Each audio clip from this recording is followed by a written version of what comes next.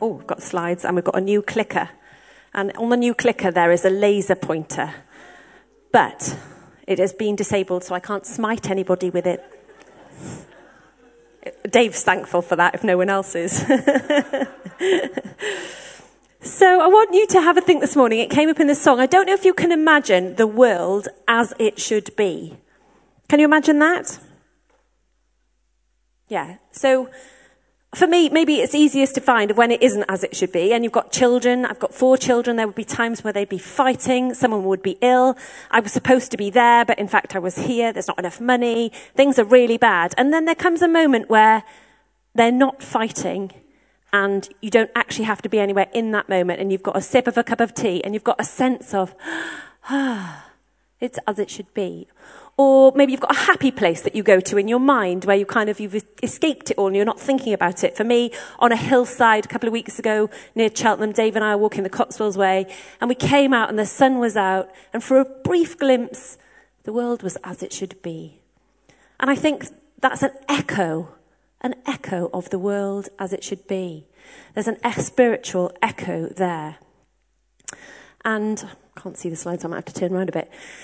In the beginning, when the world was new, when God made the world, he looked at it and he said it was good. It was as it should be. The plants and food was growing. The people were getting on well with each other. God was walking with people. It was exactly as it should be. And that in the Bible is represented by the number 7. On the 7th day, it was as it should be. And the 7th day was supposed to carry on forever as it should be. Humans walking with God. No conflict. Food growing in the ground. As it should be. But a mess. There was a mess. Humans got involved. It was a terrible mess. Things were not as they should be. Wars, fights, conflicts, mess. And there's lots of books written in that time between when the earth was new and as it should be, and then God reminding people, and number 7 is still there, on the 7th day, remember, it's meant to be as it should be. Remember, festivals, Jubilee, as it should be. trying to remind people that there is something more than the way that it is. And at the moment, we're looking at the book of John. And John, a friend of Jesus, he'd spent a lot of time with Jesus. And he starts the beginning of his book by saying, in the beginning, it was as it should be. In the beginning was the Word. In the beginning was Jesus. And John does lots of things in 7s. And he's saying throughout the book, remember as it should be. Remember, it's not supposed to be like this.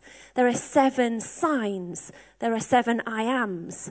There are 7 long conversations. And we're going to look at one of those conversations today. The first conversation that John talks about is with a very respectable man, Nicodemus, who comes to Jesus at night because he doesn't want people to see him coming to Jesus. He's really respectable. And Jesus teaches him something about himself.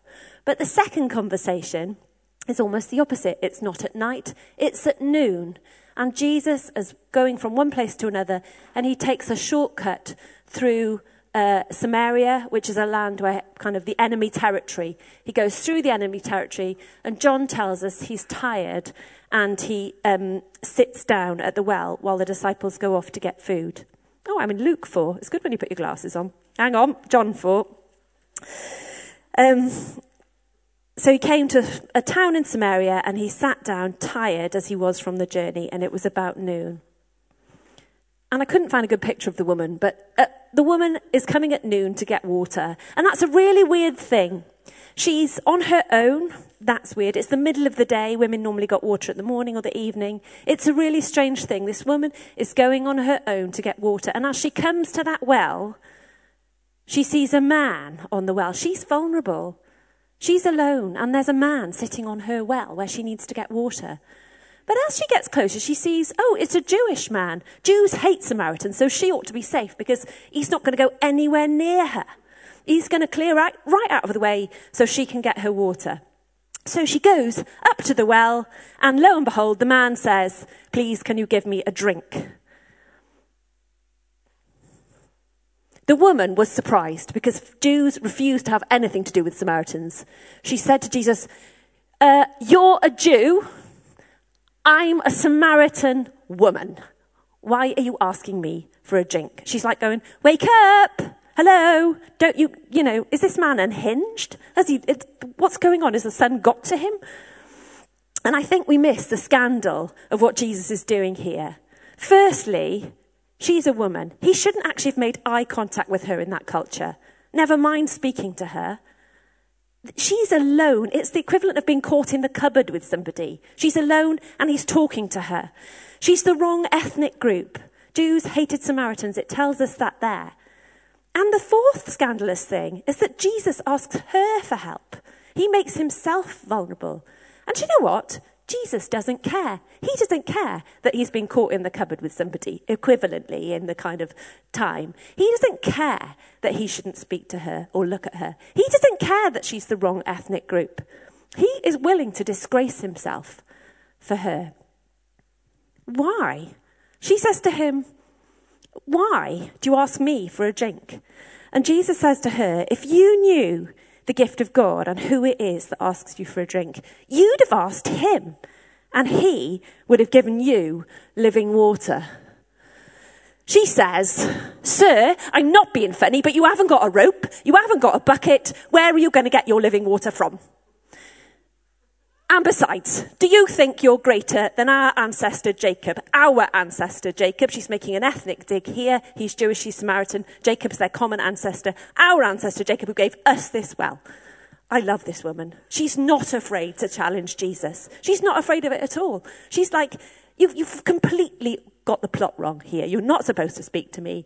You noticed you haven't got a rope or a bucket. And if you did if you use my bucket, that will make you unclean. She's making a dig at the racism from his people to hers. And Jesus, he doesn't let that bother him either. He doesn't tell her off or say, don't you challenge me, missus. Do you know who I am? He says, anyone who drinks this water will soon become thirsty again. But those who drink the water I give will never be thirsty again. It will become a bubbling spring within them, giving them eternal life. Now, she's got two options here. One is to write him off as bonkers, or secondly, to think he has got something. Maybe he's got magic water. I could do with this magic water because I'm coming backwards and forwards to this well. I've come here my whole life. If someone knocks the pot over, it's me that has to go and get it. It's worth a try. I can ask him for the magic water. I'm sick of coming here. Everyone despises me. I'm the one who has to go. Everyone despises me. If this man knows who I am, he'll despise me. I'll never get the magic water.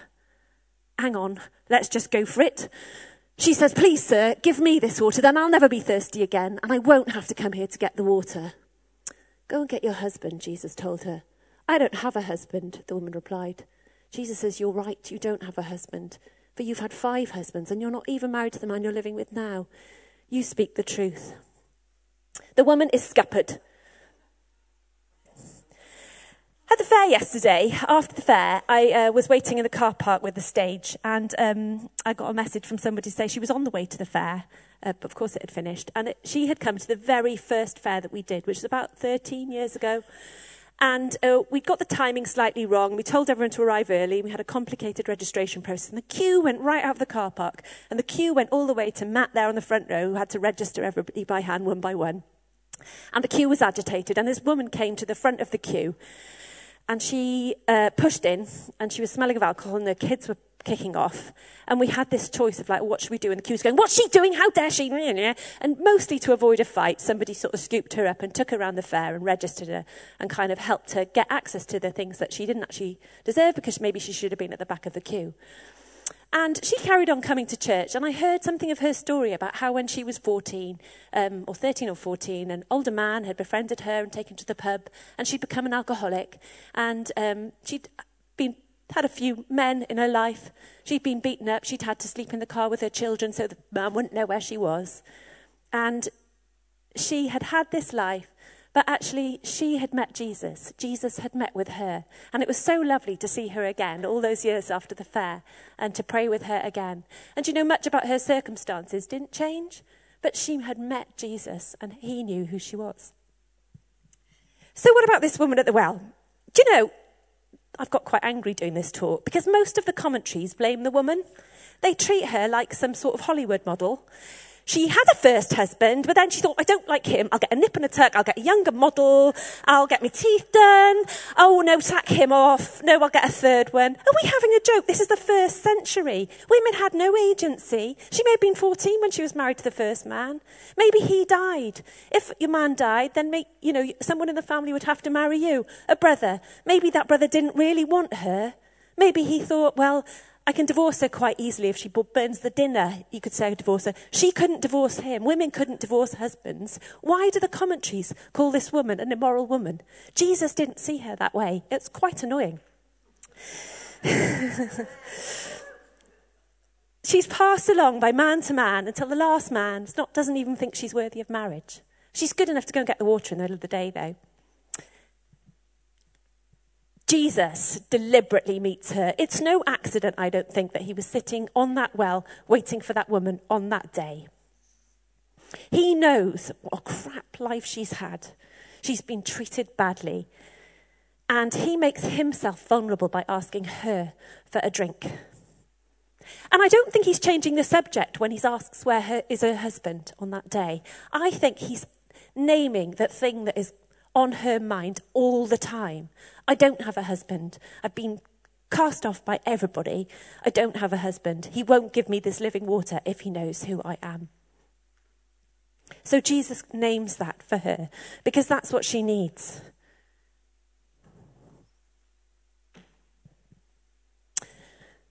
What does the woman do? I think she thinks, well, I might be a complete reject. He's named the fact that I haven't got 5 husbands, but I am quite clever. I'm going to ask him a theological question. Sir, you must be a prophet. Why is it you Jews insist that Jerusalem's the only place of worship, while the Samaritans claim it's here where our ancestors worshipped? Jesus replied, believe me, dear woman, the time is coming when it will no longer matter where you worship. You Samaritans know very little about the one that you worship, while we Jews know all about him. For salvation comes from the Jews. But the time is coming, indeed it is now here, when true worshippers will worship the Father in spirit and truth. The Father's looking for those who will worship him in that way. I think she hears here, the Father is looking for you. For God is spirit, for those who worship him must worship in spirit and in truth.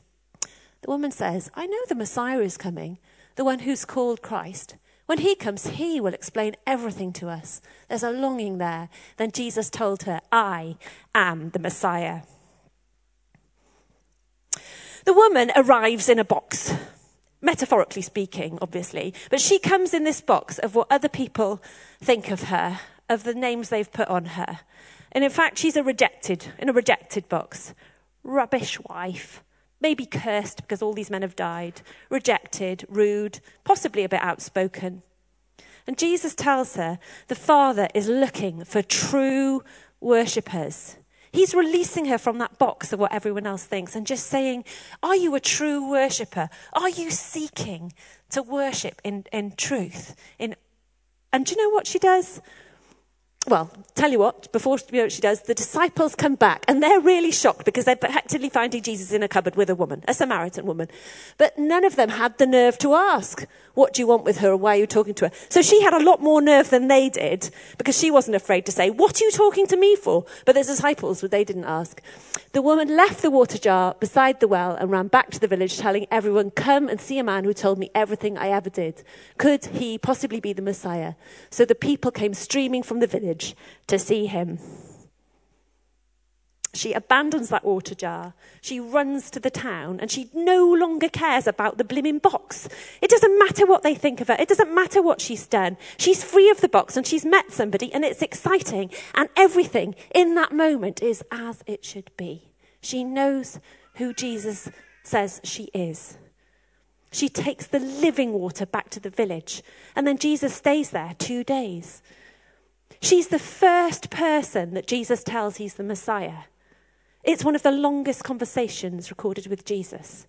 He's taken her from this place of just being in this box of desperation to saying, you are worthy of honor. I see you. A couple of weeks ago, I saw on Facebook there was a school reunion.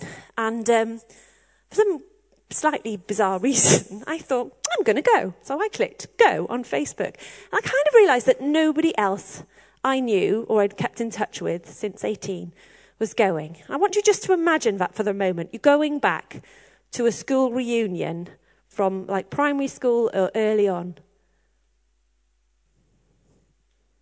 I don't know how that makes you feel. It was a really weird feeling for me because what box was I in? I suddenly saw people clicking to say they were going, and I saw one woman going, and all I could remember about her was that I had a fight with her in a science classroom, and in my flailing, I'd knocked a button off her blouse, and I'd been terrified, and she might be still angry, and Alan, what would it be? And I just thought, you know what, I'm just going to go.